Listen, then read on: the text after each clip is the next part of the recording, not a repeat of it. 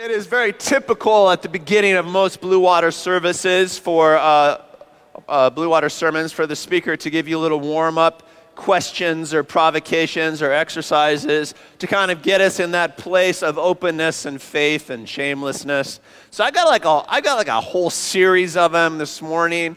I'll just kind of be asking you questions and trying to get you to think and to kind of be open and to examine and to converse with the Lord. So it's a participation sermon even more than usual. So you're really going to have to put your heart into it. Good news, bad news? Yeah, 6 people are excited.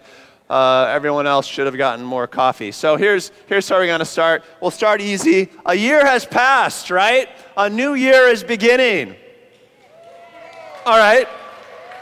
All right, we're there. We're in the place. In 2020, should we live in the now?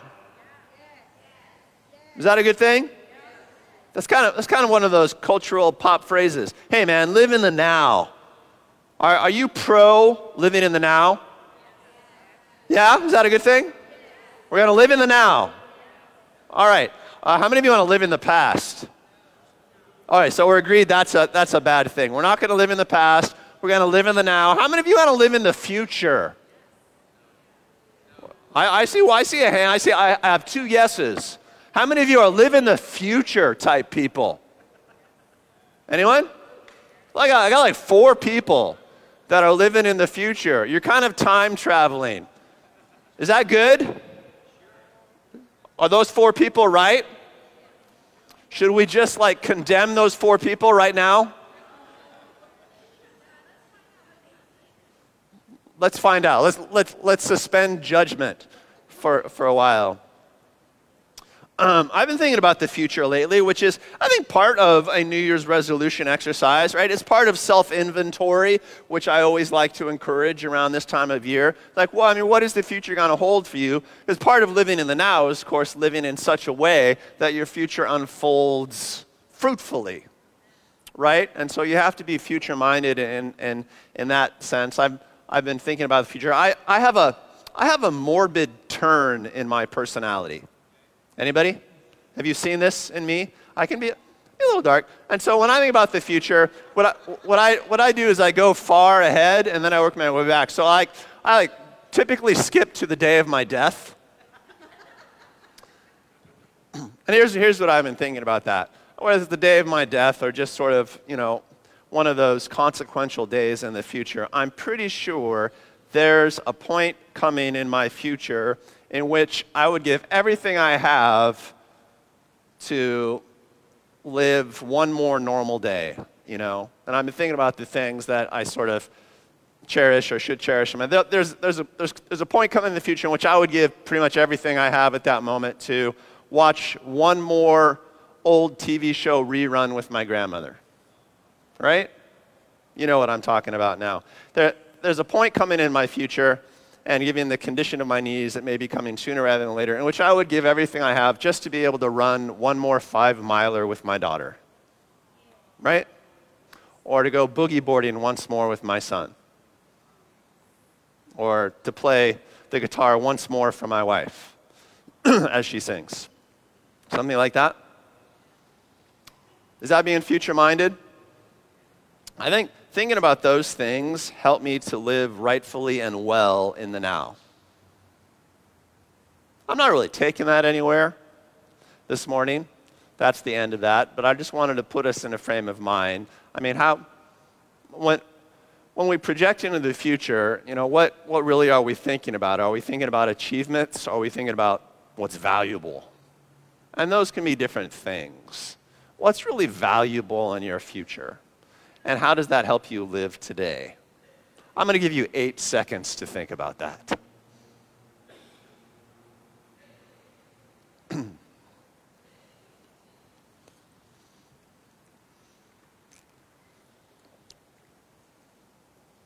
Okay, that's plenty of time for that. Let's not be too reflective.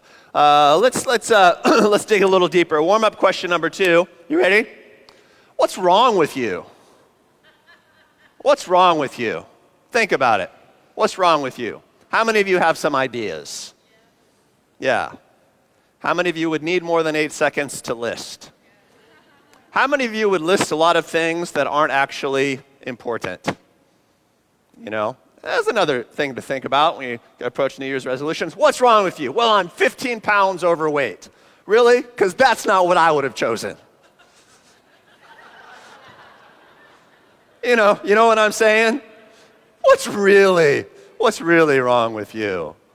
I spend a lot of time in gyms because I'm an athletics coach, help my kids with that, and it's how I spend some of my, free time. A lot of people that kind of live in the gym, and they're doing one more set of bicep curls, and it's like, man, I'm just gonna get these pumped this year, and I hear them talking to each other, and I can't help but be judgmental. God forgive me for this. God forgive me, but I'm thinking that might not be what's wrong in your life. Maybe there's something else that could bring a little balance and restoration and significance to your life. And then, of course, as soon as I judge someone else, you want to turn that back yourself. You want to look at yourself in that full-length mirror that they have in all the gyms and be like, yeah, well, what's wrong with you? I mean, really, what should you be thinking about? It's not what's wrong with your life, not what's wrong with your situation, but what's wrong with your thinking? What's wrong with your behavior? What's the real issue? A form of this question is often asked in job interviews. What are your strengths? What are your advantages that you bring to this job? What are your weaknesses? Have you ever been asked that question in a job interview? What are your weaknesses? And of course, what's the trick in answering that question in a job interview? The trick is to confess a weakness that makes you sound really good, right? What's your weakness? We're going to hire you. Tell us, be honest, what's your weakness? And then you say something like, well, my problem is I care too much. Right? Come on, I know some of you have used that. I care too much. Well, frankly, I'm a little bit of a workaholic, and I need to correct that, right? That's what you say. And we have versions of that in life, What's going on in your life? What are you improving? And we have ways of confessing things that really kind of make us look good. You confess the proper things. A better thing to do in life is to figure out what your real weaknesses are, not to paper them over with like false weaknesses that make you look like you're being honest, make you look like you're improving yourself, but you're really just kind of avoiding the issue. Because if you're not honest with yourself, then your thinking and behavior will almost certainly be cracked somewhere if you haven't developed that skill of self-honesty. And self-deception, man, that's a tough one to root out. Do you agree? Do you agree? It's complicated. Pride can get in the way, which is fear of looking bad. Legalism can get in the way, which is fear of being in the wrong. So third question, which is kind of related, is honesty the best policy? Is honesty the best policy? Oh, you've become quiet now. Honesty is the best policy. Raise your hand. Honesty, not the best policy.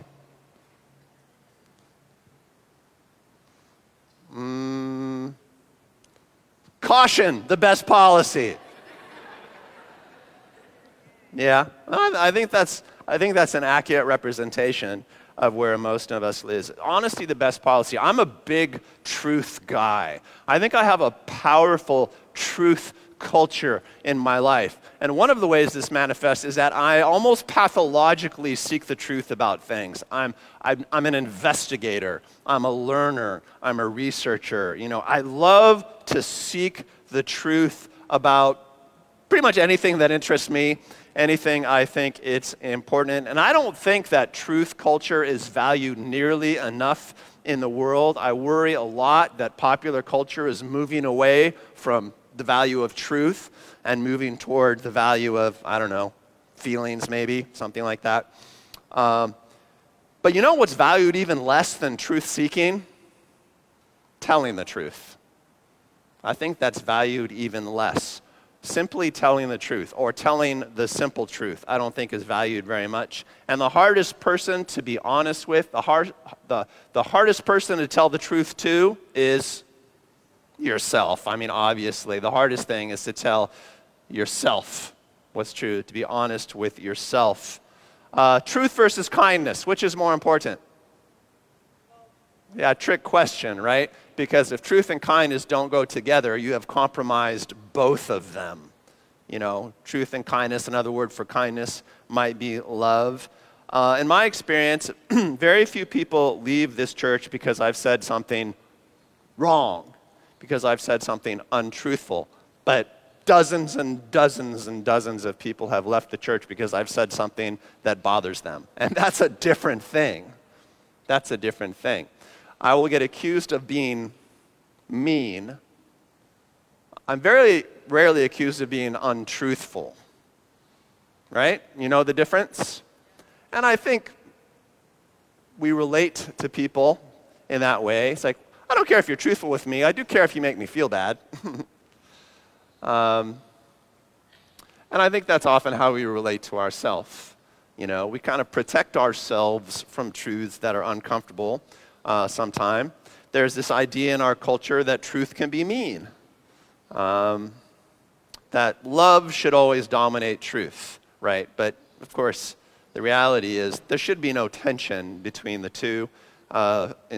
Famously in 1 Corinthians 13, love rejoices with the truth, it says. That's a scripture that's read at a lot of weddings, which I always find just a little bit entertaining. Oh, you believe that, do you? Come back to me in year 3 of your marriage. Love rejoices with the truth, it says. If you're not truthful, if you're not honest, your love will become constricted. And love knows this. Love knows the value of truth and sacrifice. Ephesians 4, one of my favorite statements on the matter. We should no longer be infants, tossed back and forth by the waves and blown here and there by every wind of teaching and cunning and craftiness of people and their deceitful scheming. We should do away with that sort of instability and relational instability. Instead, speaking the truth in love, we will grow to become in every respect the mature body of him who is the head, that is Christ. Truth and love are of the same spirit. They both bless people. Honesty and love, same spirit, same spirit. It has to do with maturity and blessing and fruitfulness. And just to bring it back, being honest with yourself is a great way to bless yourself. Being honest with yourself is a great way to take care of yourself kindly and lovingly. I don't think anybody's going to argue with me about that this morning, but I think it's worth saying. And self-honesty is a difficult thing to cultivate. One of my favorite inner healing ministries, inner healing movements, is the 12-step program. I say it's one of my favorites because it's the most popular inner growth program on earth, probably. 12 steps like Alcoholics Anonymous, Narcotics Anonymous, and stuff like that. It's not perfect. In fact, I've read, because I think that seek the truth about things, I've read, research on the effectiveness of 12-step programs for chemical addiction, and they're about 10% effective. 1 out of 10 people that go through them actually make it. But they are broad. And they are successful. You guys have heard of the 12-step programs? What's step number 4? Anybody know? Make a searching and fearless moral inventory of yourself. You got to be honest with yourself. The first step is admitting you have a problem, but step number 4 is just doing a whole inventory of how you're doing and sort of cultivating an ability to evaluate yourself honestly and fearlessly. I love that word. To be a fearless evaluator of yourself. I think loving should maybe be in that phrase as well, to evaluate yourself in a loving manner, because self-honesty is not mean, right? It's kind. Being self-critical, that sounds mean. Being self-honest, that's a better word. That sounds productive. That's why I use that word.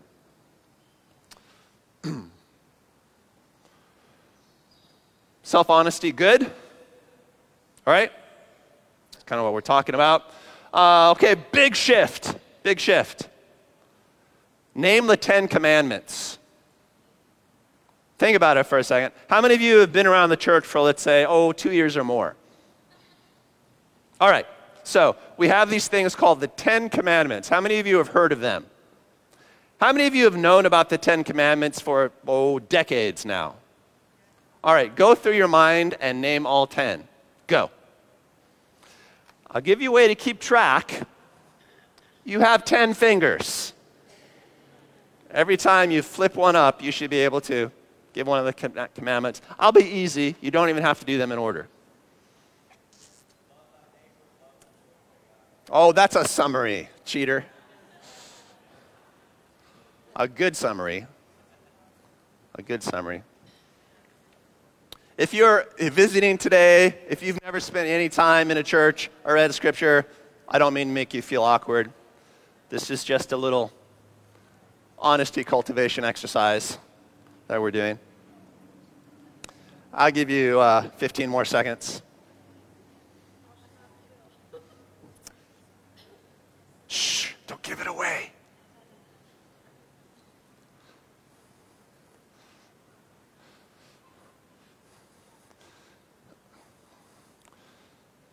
Some of you are thinking, Commandment 11,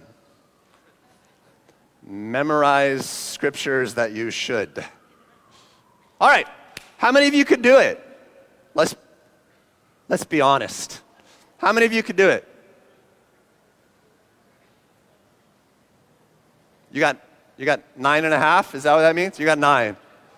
You got 9. Could anybody do it? 1, 2?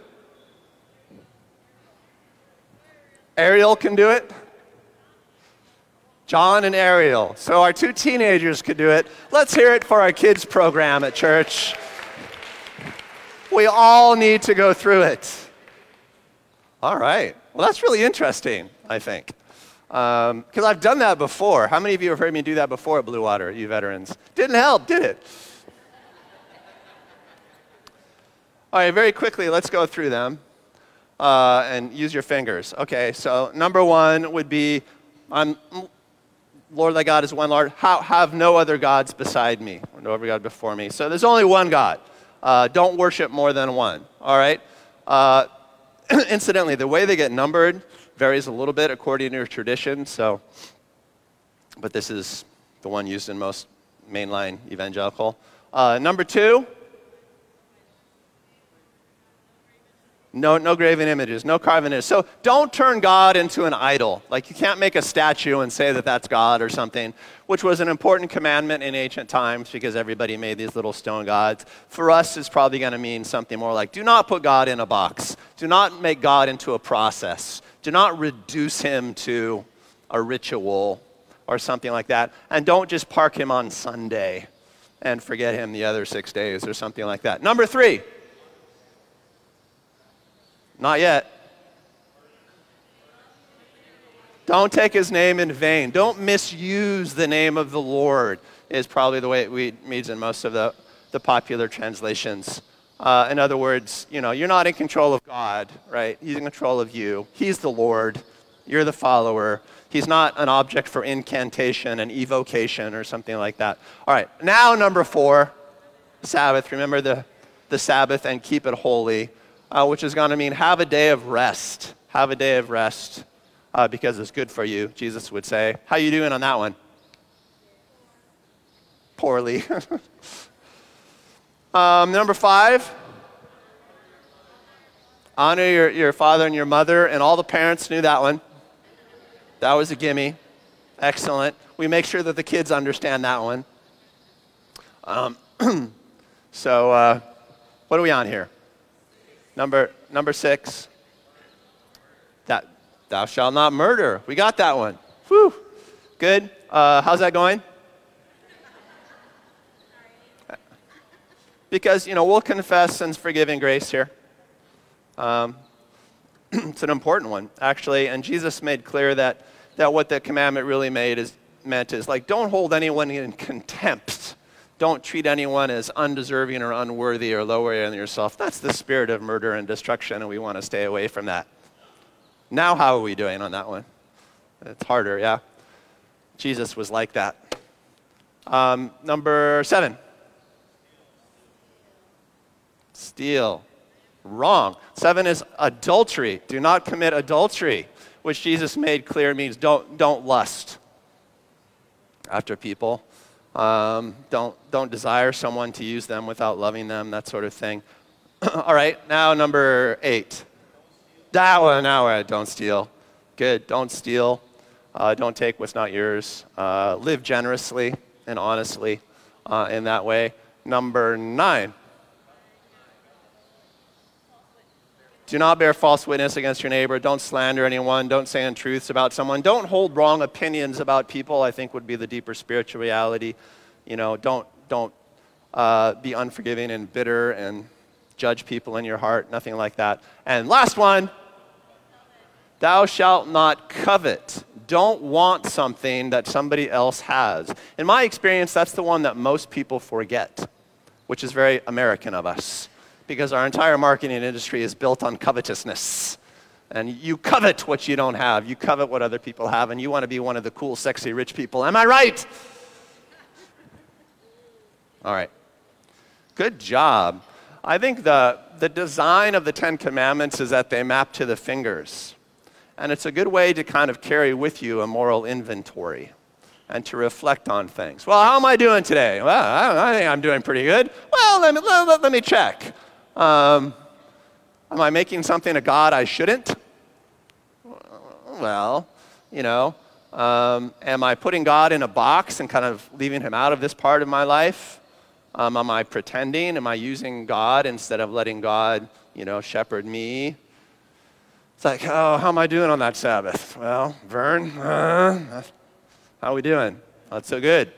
You know, am I honoring those who have gone before me so that I can receive the blessing that passes down through the generation? And if I judge anybody unfair, I can just go through all of those things really easily with my fingers, and I do that from time to time. I'm just suggesting that in a time of resolution and self-inventory and prepping for the new year, the Bible sort of hard codes for us a really easy way to do an inventory that is thousands of years old. So, you know, the human tradition of faith recommends it to you, so do I, and it's nice that there are 10 commandments and 10 fingers. It works well. How many of you are going to memorize the 10 commandments this year in 2020? Totally wasted section of the sermon. All right, let's get down to the gravamen of it. Next question. Confession is good for the soul. True or false? Really? True. When's the last time you confessed an embarrassing sin to somebody? How many of you have done it more than 4 times this year? This year. Not in your life. No, like in 2019, this past year. All right, 4 or 5 of you. So we don't really believe confession is that good for the soul. Otherwise, we God followers would be doing a lot of it. Confession is good for the soul. By confession, I mean it's like telling somebody else an embarrassing mistake that you made, getting it off your chest.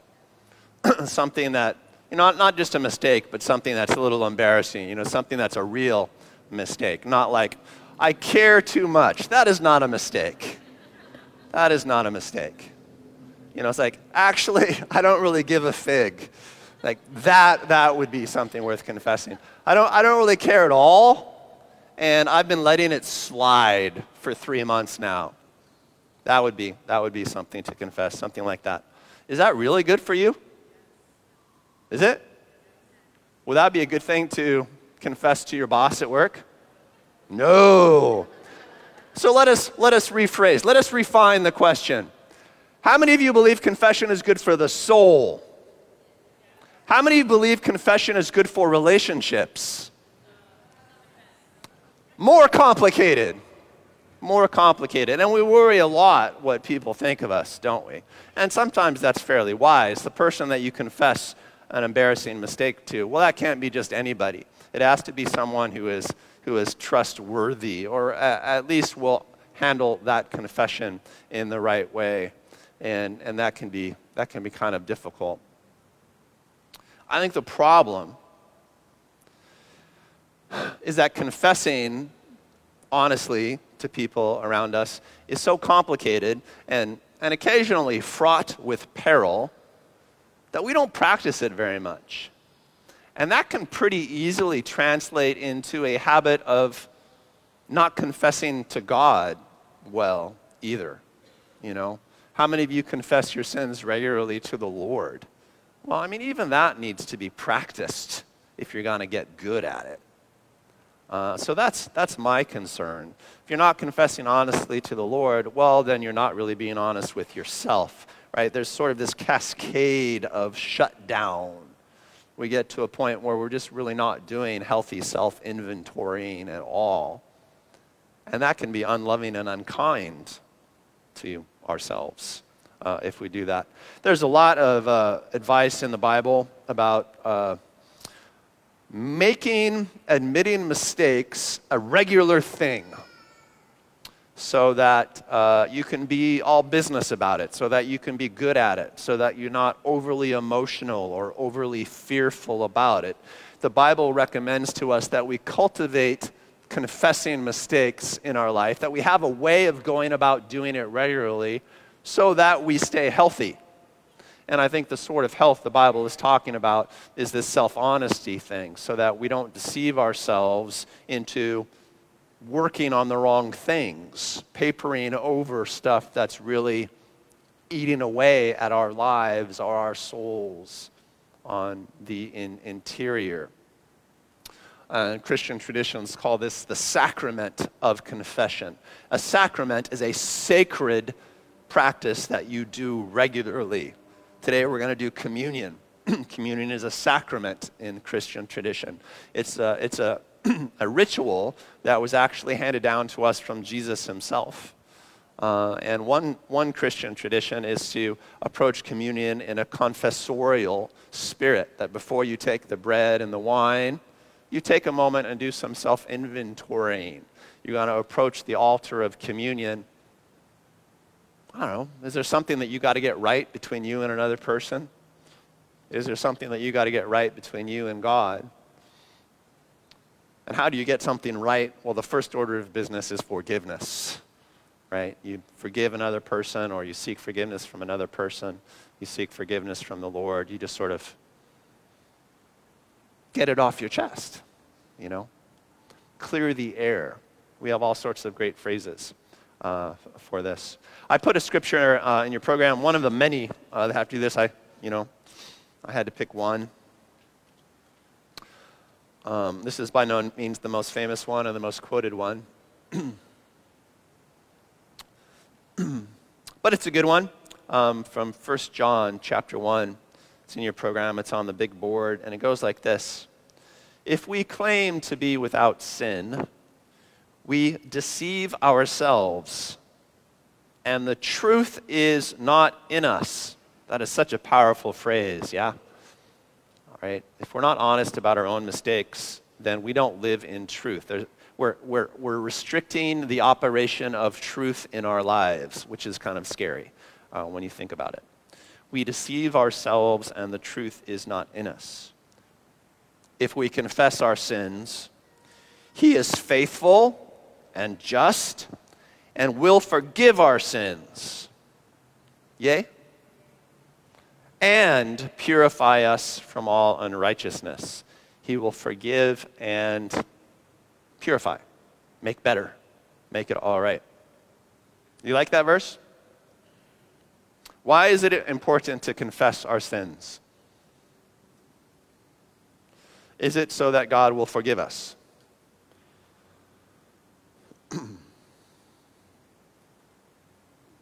Well, what Scripture says is if you confess your sins, the Lord is faithful and he'll forgive you. That's pretty surefire.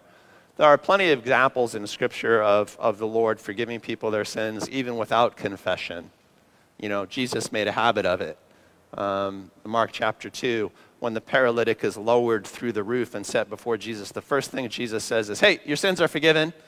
The paralytic has not even asked for forgiveness, hasn't confessed everything, and in fact has just vandalized a home.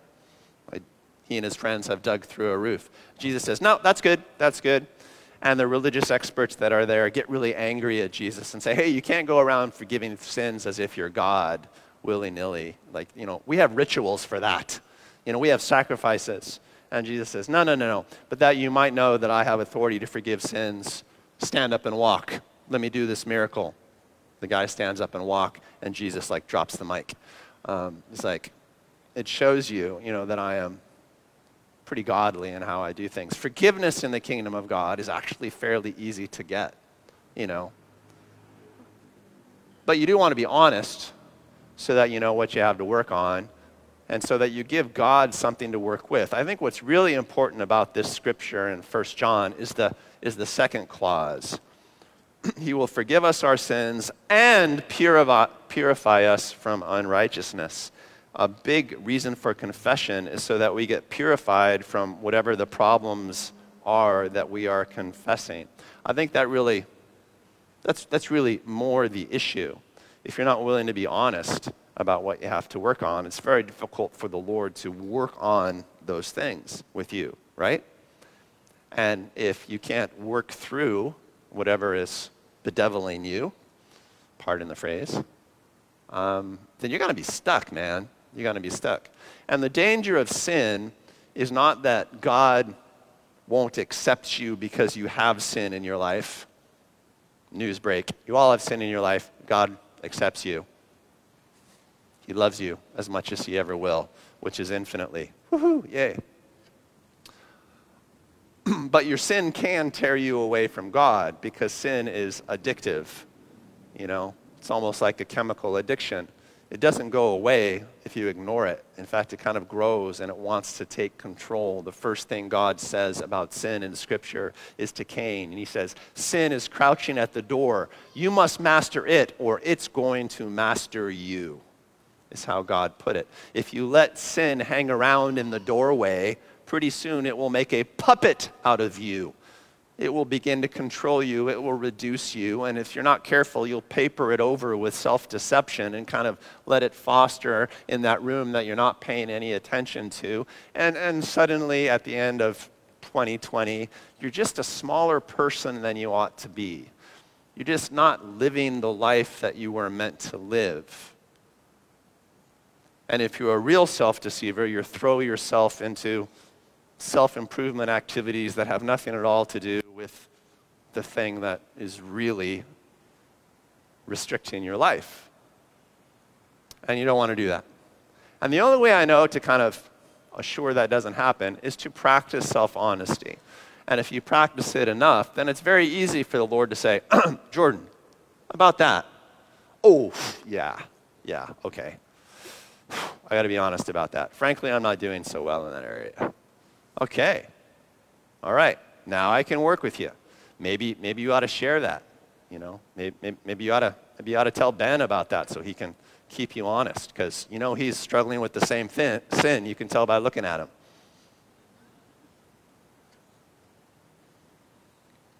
No? Pretty sure. You thought I was honoring you, and then I twisted it at the end, didn't I? That's why I think that confession is important. I don't want my sinfulness, my bad thinking, or my bad behavior, or my immature feelings to keep me from doing the important things in life.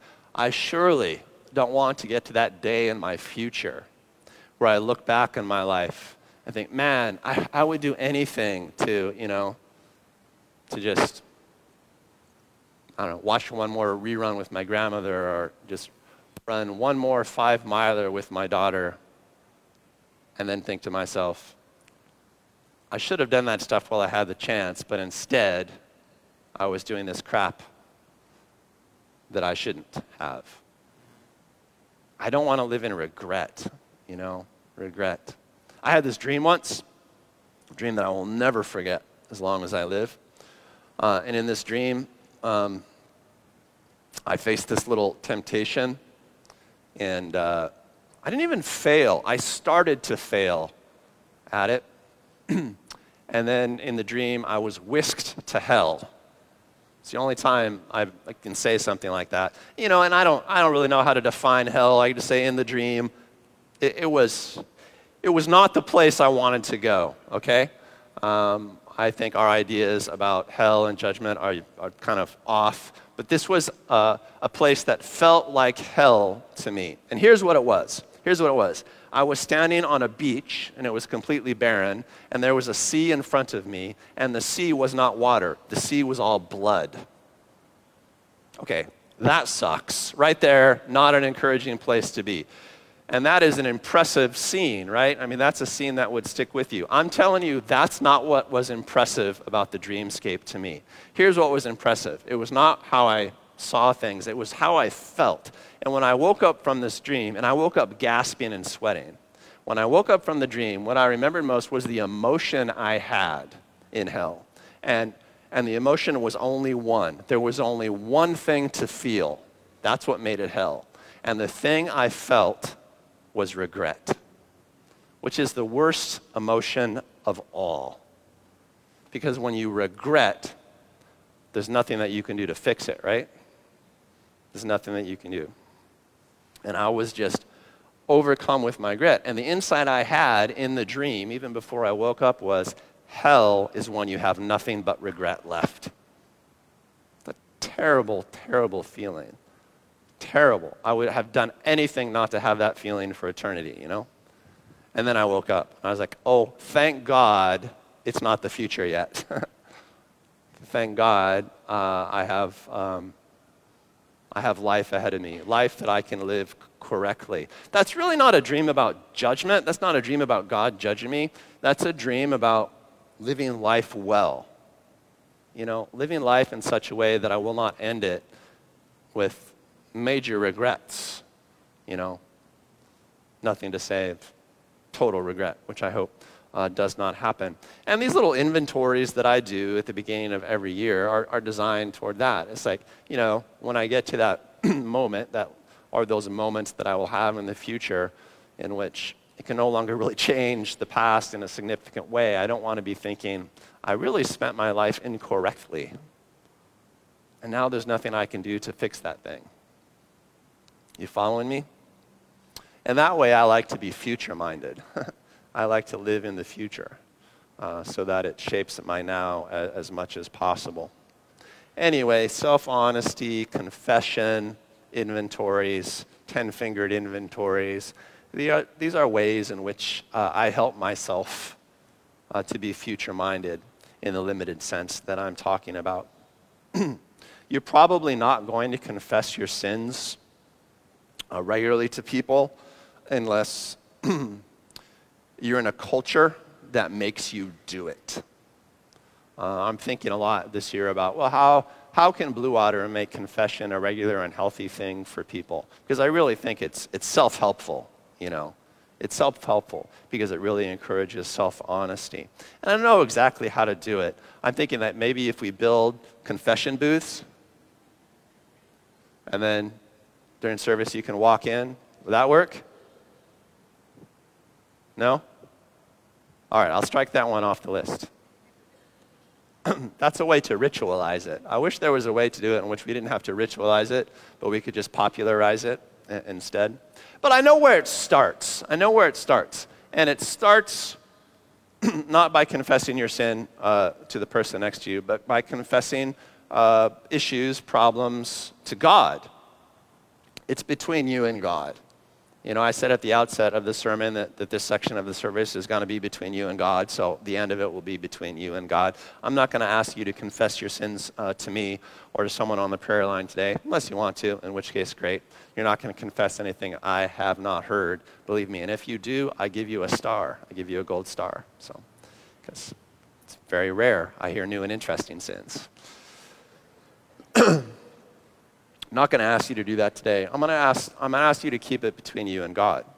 Think about it. I've constructed this sermon, perhaps in a boring fashion, just peppering you with questions about self-honesty and things that might be going on in your life. And I'm not stupid. I know that as I've talked, things have flashed through your mind. It's like, well, actually, maybe this is something I've been trying not to be honest about. Maybe this is a situation that I've been self-deceptive about. Here's how you know you're self-deceptive. You think about the thing, and you don't say yes or no to it. You just complicate it.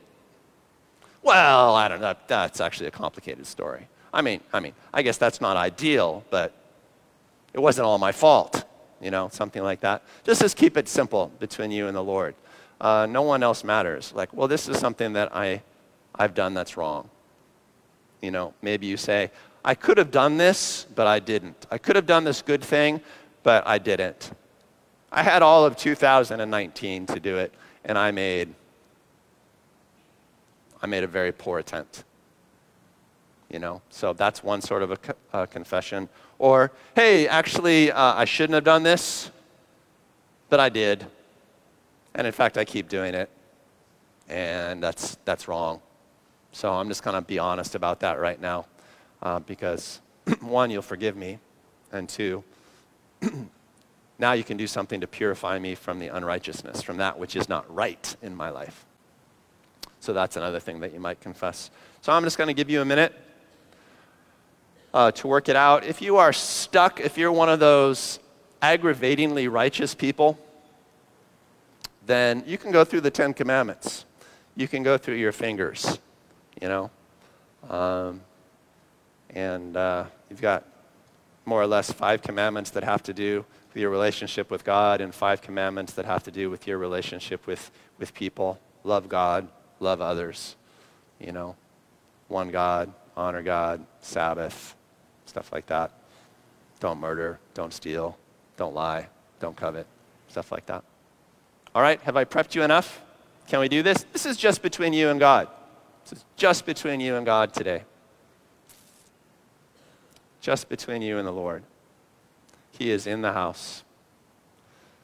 Oh, Holy Spirit, I pray for an honest conversation.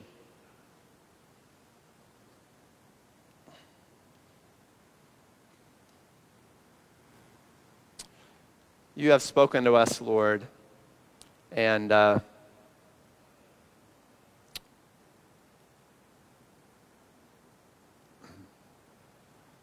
a searching and fearless capacity,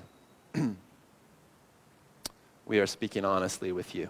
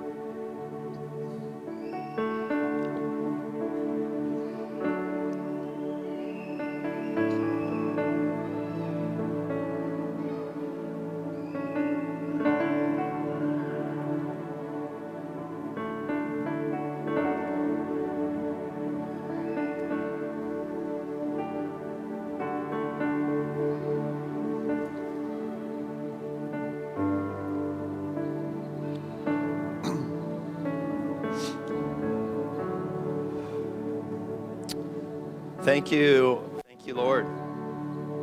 Can I get the communion servers up here, please? It's first Sunday of the month. Indeed, the first Sunday in the new year. It is our custom on the first Sundays to take communion together. I mentioned earlier that by Christian tradition, communion is one of those rituals that are often coupled with confession, at least like confession between you and God.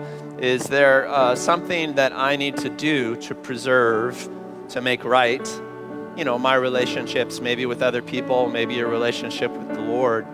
Is there something that you've been neglecting to deal with? And I've invited you to deal with that. Some of you have things now that you're willing to be honest about. let's just leave it there today. And in fact, I will make this recommendation to you going forward. One thing at a time. Some of you might have had 8 or 9 things that you were babbling to the Lord that you need to fix. Just pick one. Just pick one. You know, if you pick one, you're probably more likely to get the one and not distract yourself with, the third tier problems in your life. No, there's usually 1 or 2 routes. So just pick one. Just pick one. And I invite you to come forward at this new year.